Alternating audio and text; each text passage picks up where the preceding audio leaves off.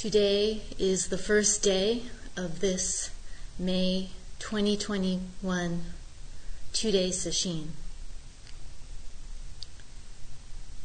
A core teaching in Buddhism is dependent co-arising, that no thing exists apart from anything else. Now this term, dependent co-arising, sounds kind of academic or abstract, but really it isn't. It's a dynamic process that is happening right now. It reveals itself in each moment, with each breath. Another term that's sometimes used for it, which sounds less abstract, is interbeing. To explore this teaching as it relates to our practice, I'll be using a couple of texts by Joanna Macy. And today I'll be reading from the first chapter of her book, World as Lover, World as Self, which was published in 1991. This book of hers is a collection of talks and essays in the context of the environmental crisis that our planet is experiencing.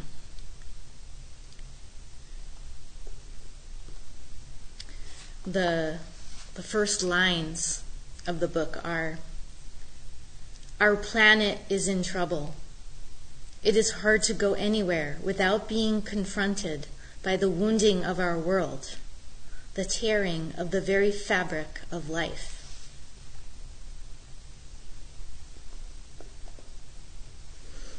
And of course, on top of climate change, we could add the pandemic that's going on, caused by a virus that was created due to human interaction with wild animals. We could add systemic racism, which has its own environmental impacts, including food deserts and water pollution. And then there's the inaction that arises from partisan politics and all the other ways we humans separate ourselves from one another and from the natural world. And it's in this vein that Macy's book, World as Lover, World as Self, explores dependent co-arising. And I'm going to use that term because that's the one that she uses.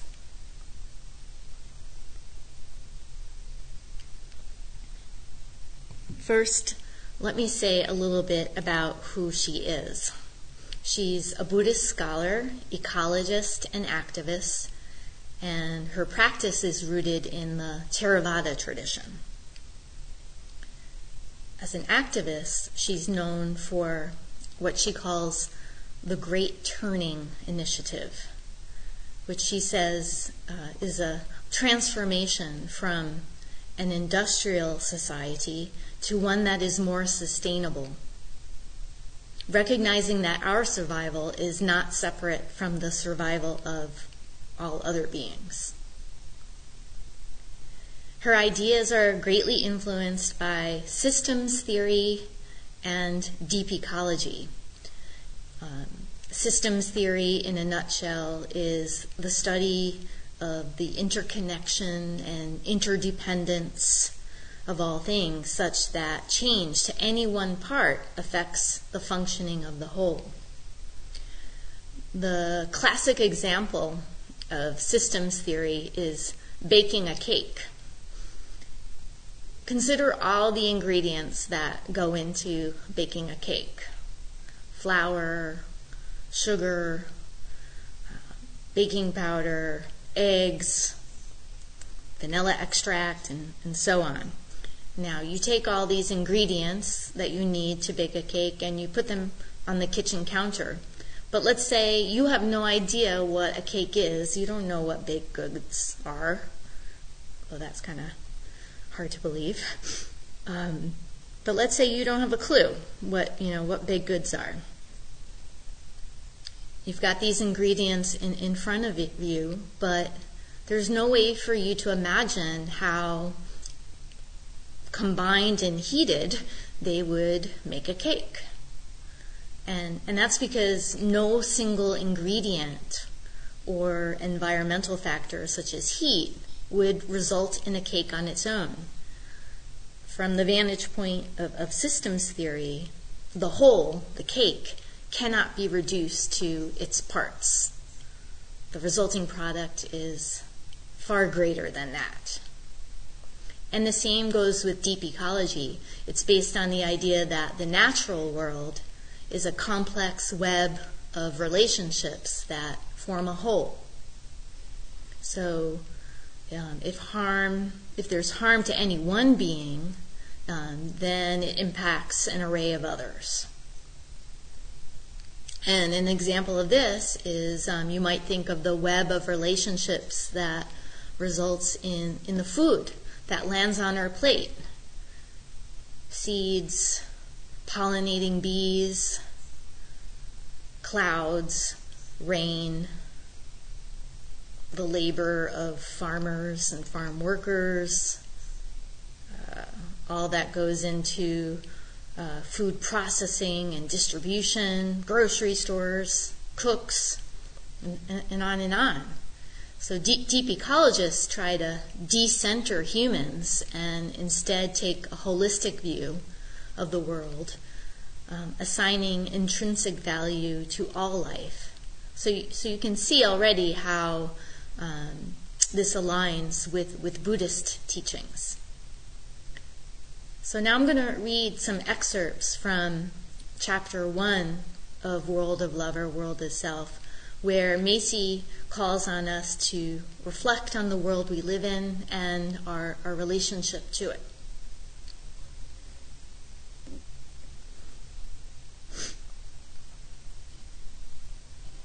She starts off by describing 4 ways that people on spiritual paths see or perceive the world. And this is what she says. These are not specific to any particular religion. You can find them in all spiritual traditions. These 4 ways are world as battlefield, world as trap, world as lover, and world as self. And then she says, by world, I mean the place we find ourselves in, the scene upon which we play out our lives.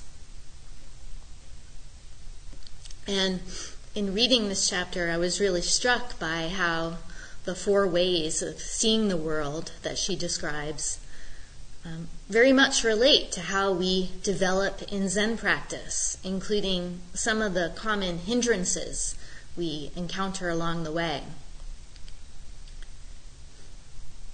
So first, let's look at world as battlefield. She says, seeing the world as a battlefield is where good and evil are pitted against each other, and the forces of light battle the forces of darkness. Such a view is very good for arousing courage, summoning up the blood, using the fiery energies of anger, aversion, and militancy. It is very good, too, for giving us a sense of certainty. It is strong among monotheistic religions, and it is contagious.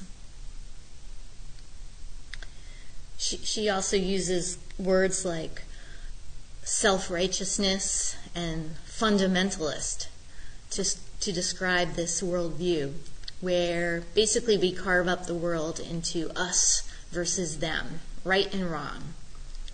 And she says it has a certain appeal and tenacity. Of course, we see this worldview not only in religion, but in politics. The world is against me. If only people could see the way see things the way I do, then everything would be made right. So it can take the form of a righteous attitude about another person or group, thinking that I or we know better, are more aware or more knowledgeable than them. And you see this playing out right now with the COVID-19 vaccine. There's a lot of misinformation out there that has led some people to see the vaccine as part of some conspiracy. One myth is that it actually gives you the virus, and another that I've read about is that it contains a microchip that will enable Microsoft to track our whereabouts. Of course, that means everyone sitting here at Chapin Mill is being tracked right now. And actually, climate change denial is another example we hear these days.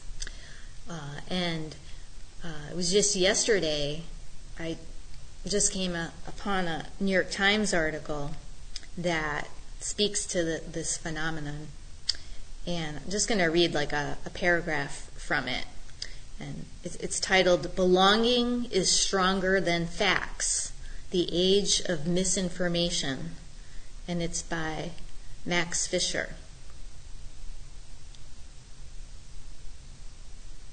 And yeah, there's a good summary paragraph here. He says, "As much as we like to think of ourselves as rational beings who put truth-seeking above all else, we are social animals wired for survival. In times of perceived conflict or social change, we seek security in groups. And that makes us eager to consume information, true or not, that lets us see the world as a conflict, putting our righteous in-group against a nefarious out-group. This need can emerge especially out of a sense of social destabilization. As a result, misinformation is often prevalent among communities that feel destabilized by unwanted change, or, in the case of some minorities, powerless in the face of dominant forces."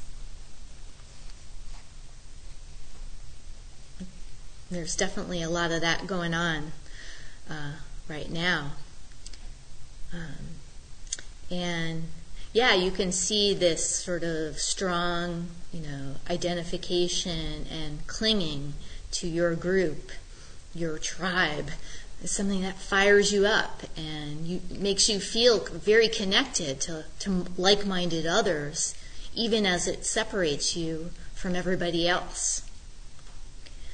And fortunately, we have a practice that helps us to let go of clinging to such things. But still, lest we think we're immune to this us versus them mindset, it is a strong habit force in our society, and it could work its way into all sorts of contexts, including our relationship to practice. One example is that we might be inclined to treat our practice as a weapon to overcome thoughts, the enemy. And it's something that folks who are new to practice can especially struggle with, but even veteran sitters can get caught up in it. And I, for one, struggled with it for years.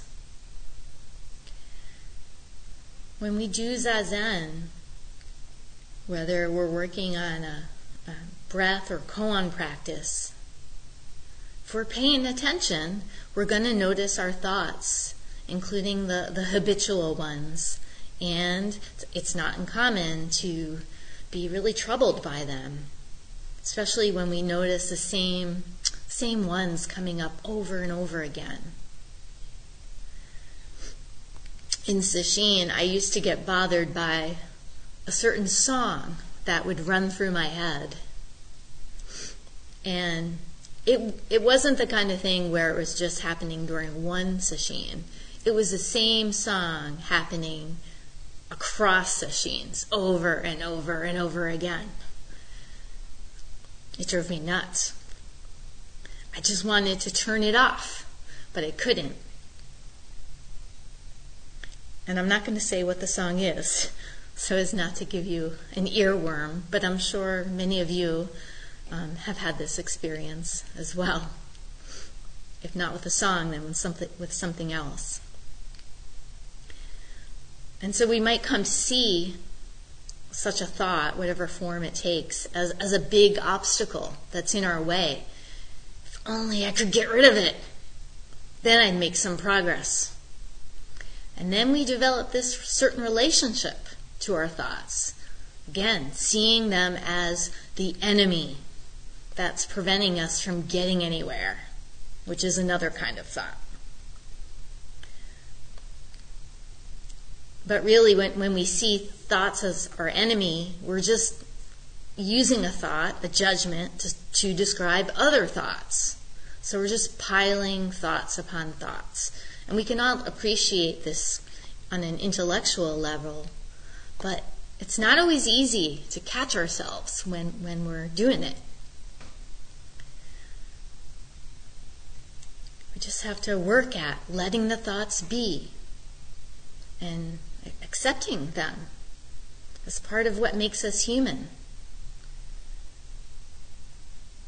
It's true, the capacity to think distinguishes us from other animals. We're hardwired to do it. We don't need to get rid of them.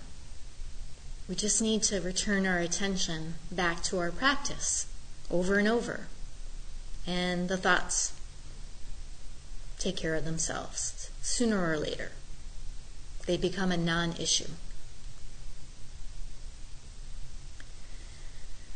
Here's another way treating the world as a battlefield can enter into our relationship to practice.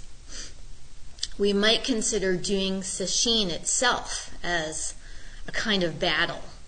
If not a battle over thoughts, then a battle over pain. And this was my experience as well. Before sesshin even starts, we might think about the pain that we expect to experience. My back is going to hurt. I know it. My hips, my knee. But in thinking about the pain, whether it's real or imagined, we get anxious and our body tenses up. And you know what that means? A tense body makes it all the more likely that we're going to feel pain while sitting. But as we gain more experience with practice and we come to trust it and relax into it, relax into the discomfort, we learn firsthand how keeping the focus on our practice helps us to avoid clinging to thoughts. And in turn, they no longer become the enemy, but rather we come to see them just as things are, just thoughts floating by.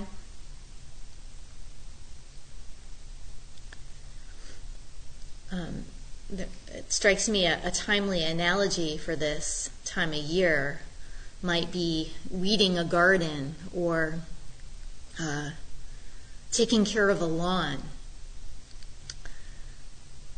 In the case of lawns, we Americans can get really obsessed about the appearance of our lawn. You know, God forbid there's a dandelion or some other kind of unwanted weed.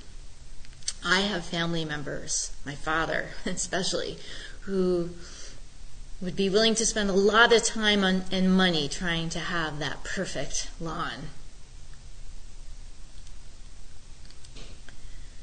Just can't stand the sight of a dandelion, which, by the way, is an edible plant.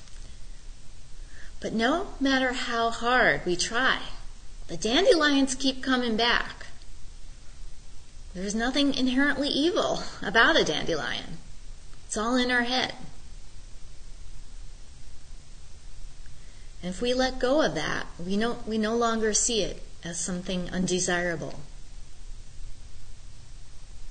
There's no issue to be resolved. Dandelions are just dandelions. And here at Chapin Mill, they're a source of food for the geese that hang out at the pond. And that is why you don't see many dandelions in the Millhouse field.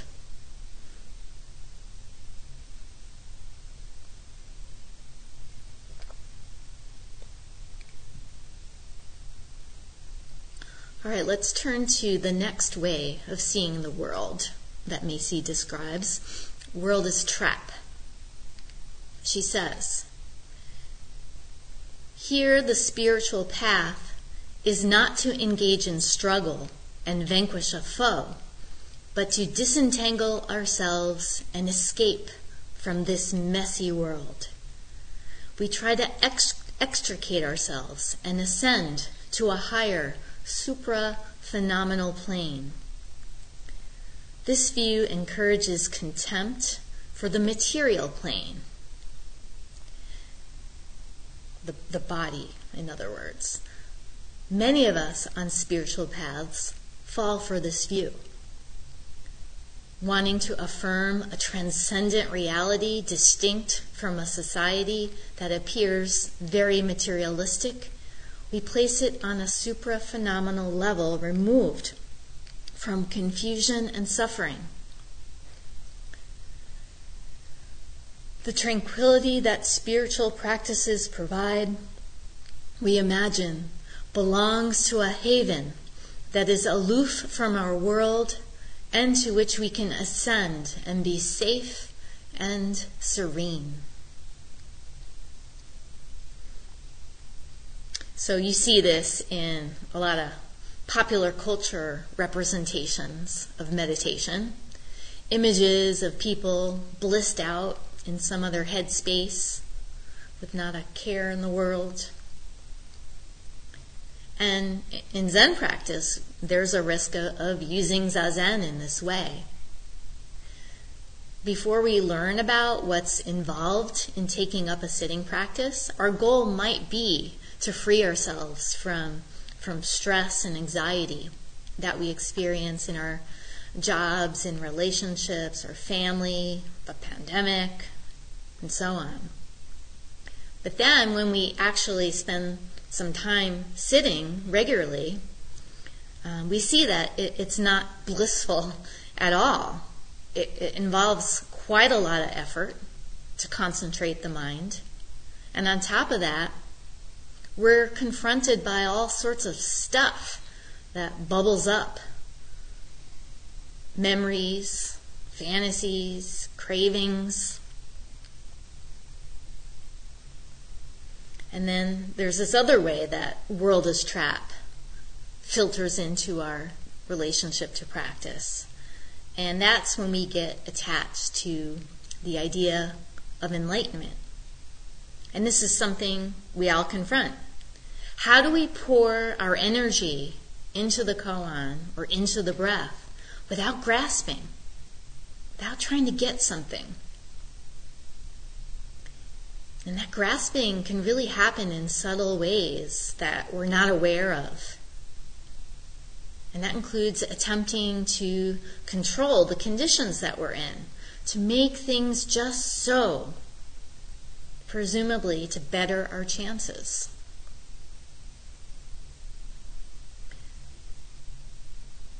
But when we make awakening into this special place that we need to get to, that's removed from who we are in this body, in the here and now, removed from the world of change. When we do that, we're really just looking for the exit sign. We're trying to escape rather than becoming one with our practice, and with the conditions that we're in right now. There's a koan in the Mumonkan that gets at this impulse we have to get out of unpleasant conditions. It's number 43, Tozan's No Cold or Heat. And it goes like this. A monk asked Tozan, when cold and heat come, how can we avoid them? Tozan said, why don't you go where there is no cold and no heat? The monk said, where is the place where there is no cold and no heat? And then Tozan said, when cold, let the cold kill you. When hot, let the heat kill you.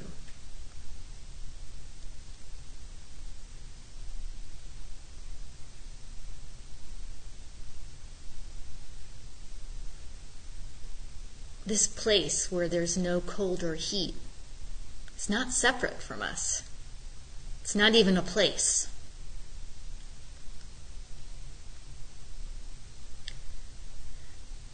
Macy goes on to point out just how absurd it is, how crazy it is that we try to break free from the conditions that we're in, to find some, what we imagine to be more perfect, tranquil reality.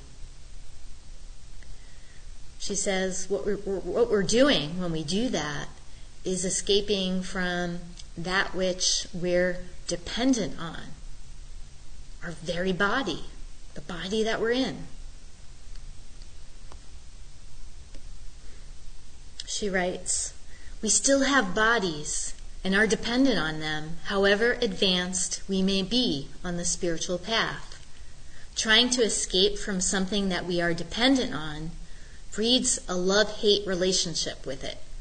This love-hate relationship with matter permeates our culture and inflames a twofold desire, to destroy and to possess. These two impulses, craving and aversion, inflame each other in a kind of vicious cycle.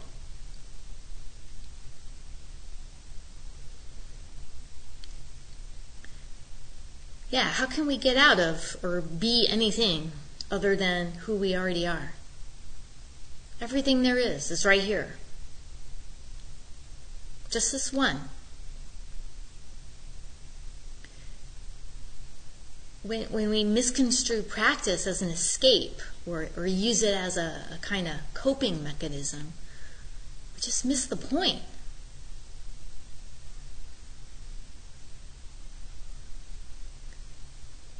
When doing Zazen, while on the one hand, yeah, it can enhance our day-to-day lives. It can make us feel less stressed, lighter, more connected to those around us.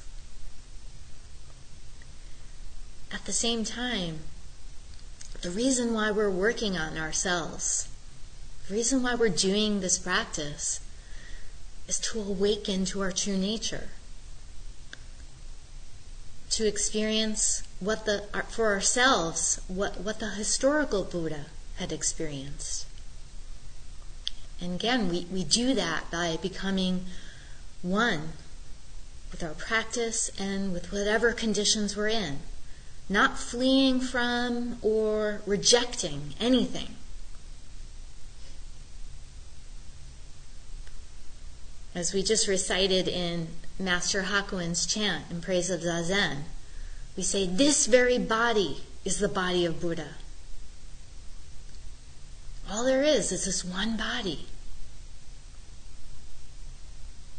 And this body is also beyond the mass of cells that we happen to occupy.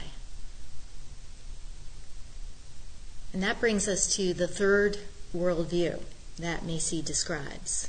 And that's world as lover. And now we turn toward the heart of Zen practice. Here's what she says about world as lover. It is my experience that the world itself has a role to play in our liberation. Its very pressures, pains, and risks can wake us up, release us from the bonds of ego, and guide us home to our vast true nature. For some of us, our love for the world is so passionate that we cannot ask it to wait until we are enlightened. Instead of a stage set for our moral battles or a prison escape, the world is beheld as a most intimate and gratifying partner. When you see the world as lover, every being, every phenomenon can become an expression of that ongoing erotic impulse. It takes form right now in each one of us and in everyone and everything we encounter. The bus driver, the clerk at the checkout counter, the leaping squirrel.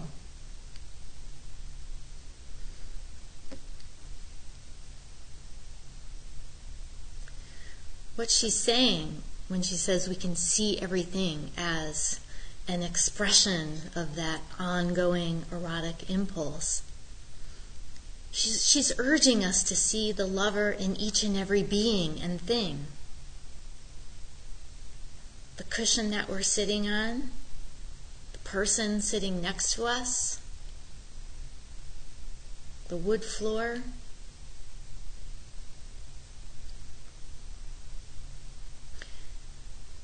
And to fall in love, not just with each thing in itself, but the whole, the entire universe.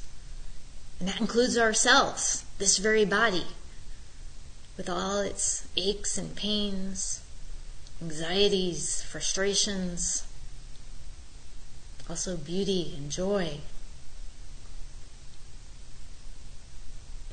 Loving it unconditionally, just as it is. Sounds pretty simple, but in our consumer culture, loving ourselves is a real challenge. We're socially conditioned, for example, to hate our bodies. We're told that we're too short, too tall, too fat, too thin. We need to smile more. We need to fill in the blank. And all that can leave us feeling deficient and unworthy in measuring up to what is ultimately an imaginary standard.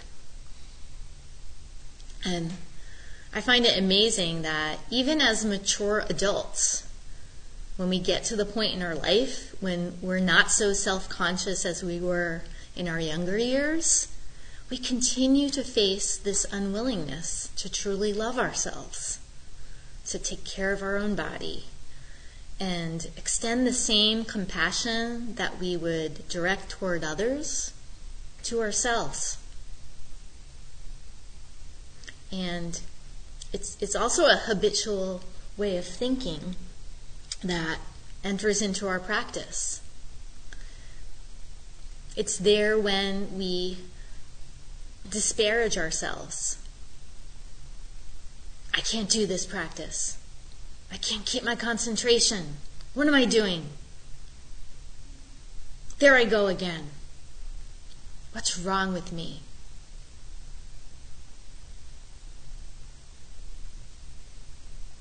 There's nothing wrong. It's just, in that moment, we're ensnared in a bunch of thoughts.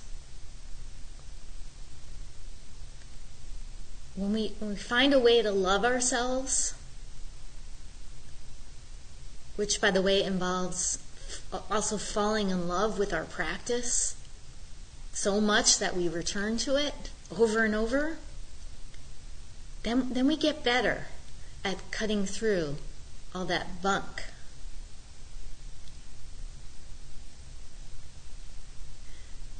Macy's World as Lover also reminds me of how, from time to time during sesshin, Roshi, in his encouragement talks, would tell us that we need to make love with whatever practice we're working on.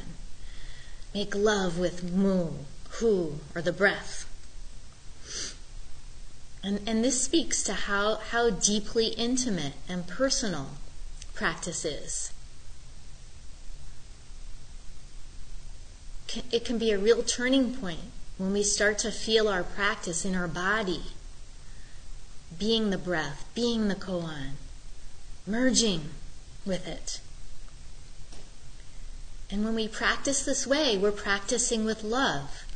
We're committing to going beyond dualism. And love in its purest form is not a matter of possession, as in wanting to get something in return, but it's a matter of giving all our attention over and over. And we just need to do it one moment at a time. Show up for our practice. Have the presence of mind to give it our constant care.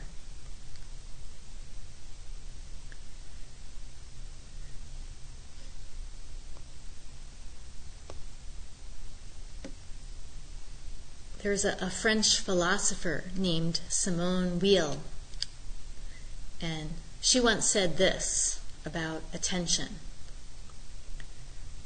Attention is the rarest and purest form of generosity. So we can also say it's a form of love.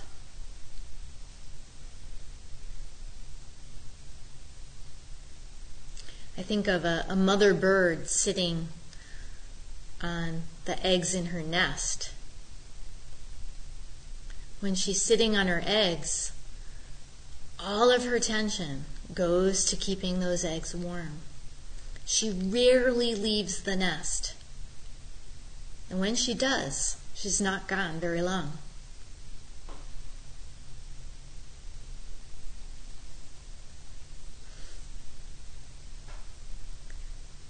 And it's interesting how love can enter into our everyday activities as well. Like drinking a glass of water. Now there's just the drinking of the water, just the experience of it. And it can actually have, if our attention is there, it can actually have a quality of warmth and tenderness to it. But we got to be paying attention.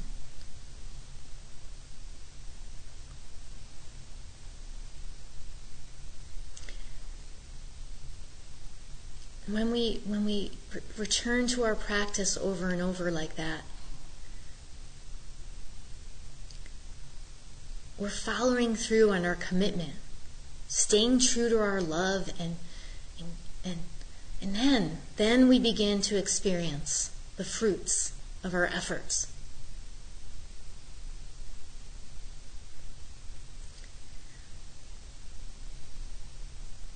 With that, let's turn to the fourth way of seeing the world. World is self. And world as self, you'll see, dovetails with world as lover. Here's what Macy says about world as self. Just as lovers seek for union, we are apt when we fall in love with our world to fall into oneness with it as well. Hunger for this union springs from a deep knowing to which mystics of all traditions give voice.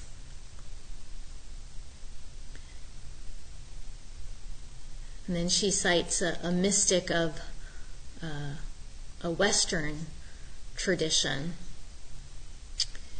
Her name is Hildegard of Bingen, who I had to look it up. She's a 12th century Benedictine nun and musical composer who reportedly had extraordinary visions of God.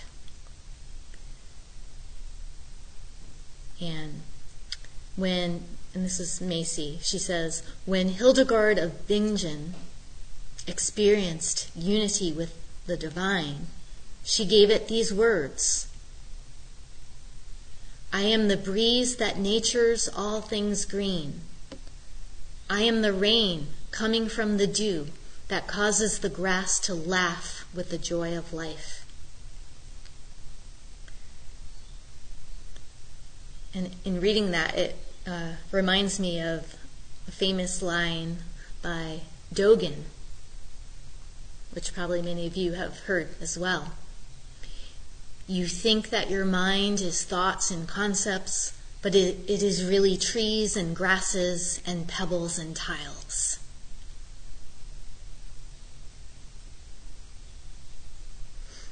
And Macy goes on to describe this one self. She says, that center, that one self, is in you and me and the tree outside the door. Similarly, the jeweled net of Indra, the vision of reality that arose with Huayan Buddhism, revealed a world where each being, each gem, at each node of the net is illumined by all others and reflected in them. As part of this world, you contain the whole of it.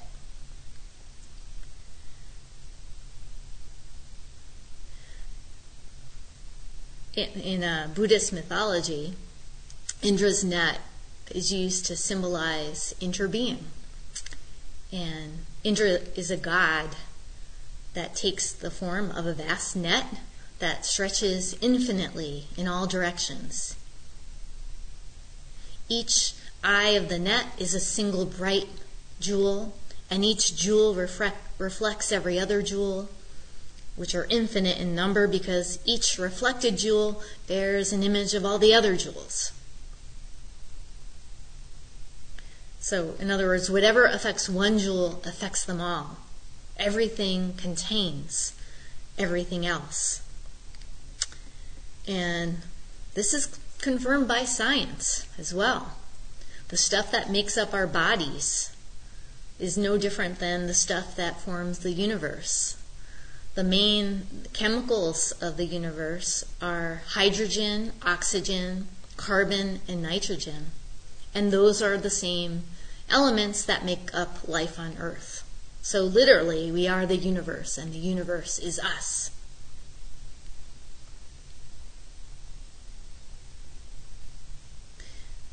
Macy then goes on to distinguish how our true self is different from the ordinary way we think of self.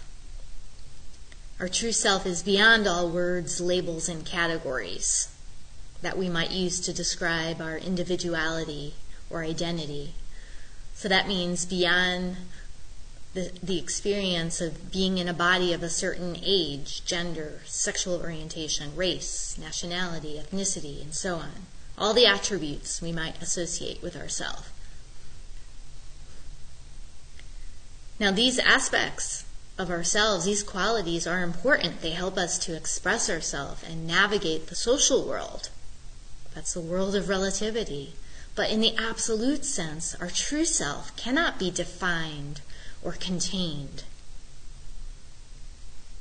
Macy writes, the way we define and delimit the self is arbitrary. We can place it between our ears and have it looking out from our eyes, or we can widen to include the air we breathe, or at other moments we can cast its boundaries further to include the oxygen-giving trees and plankton, our external lungs, and beyond them the web of life which they are sustained, or the web of life in which they are sustained. I used to think that I ended with my skin, that everything within the skin was me, and everything outside the skin was not. But now you've read these words, and the concepts they represent are reaching your cortex. So the process that is me now extends as far as you. And where, for that matter, did this process begin?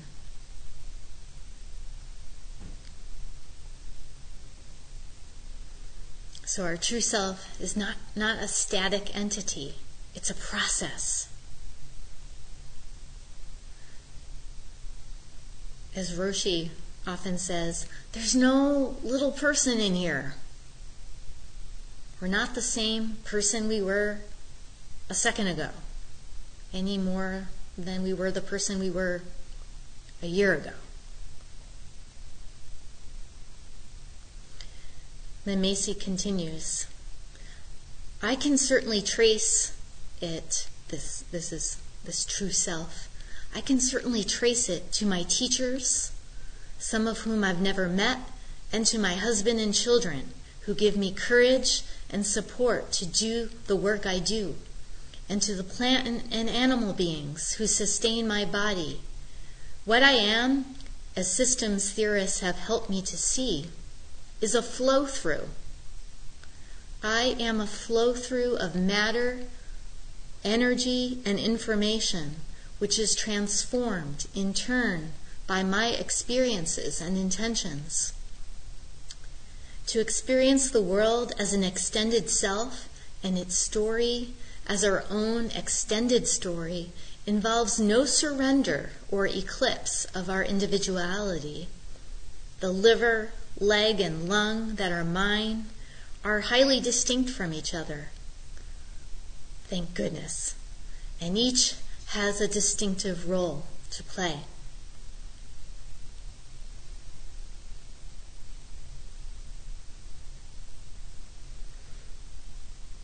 Each thing has its own intrinsic worth and relates to everything else in function and position.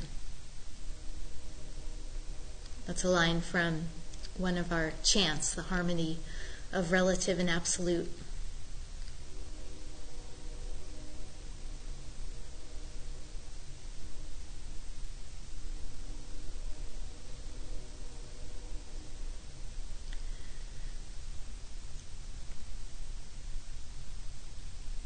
From an anthropological perspective, Macy then says that this larger self, this self as world, can be seen as part of the evolution of human consciousness. And then she gets into describing what she calls 3 movements of unfolding consciousness. She says, in the first movement, our infancy as a species, we felt no separation from the natural world around us. Trees, rocks, and plants surrounded us with living presence and intimate and pulsing. They were as intimate and pulsing as our own bodies. Then self-consciousness arose and gave us distance on our world. This is the second movement of consciousness. She says, we needed that distance in order to make decisions and strategies, in order to measure, judge, and to monitor our judgments. The distanced and observing eye brought us science and a priceless view of the vast orderly intricacy of our world.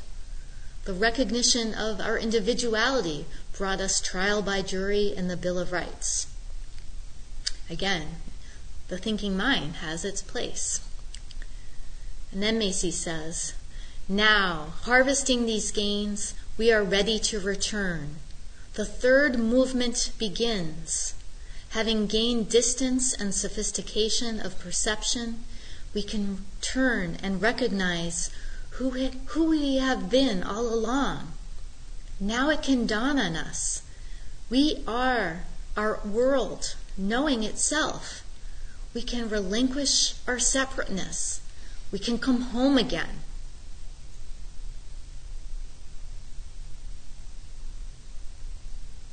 You might say, we can wake up.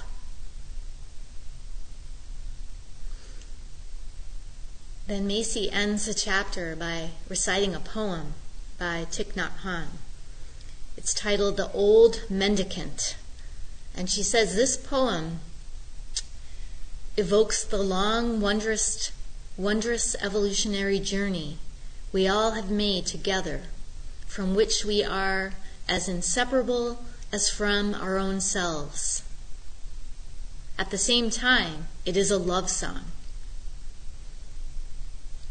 And a mendicant, by the way, is a beggar, one who relies solely on alms to survive. And here's the poem. Being rock, being gas, being mist, being mind. Being the mesons, traveling among galaxies with the speed of light. You have come here, my beloved one. You have manifested yourself as trees, as grass, as butterflies, as single-celled beings, and as chrysanthemums. But the eyes with which you looked at me this morning tell me you have never died.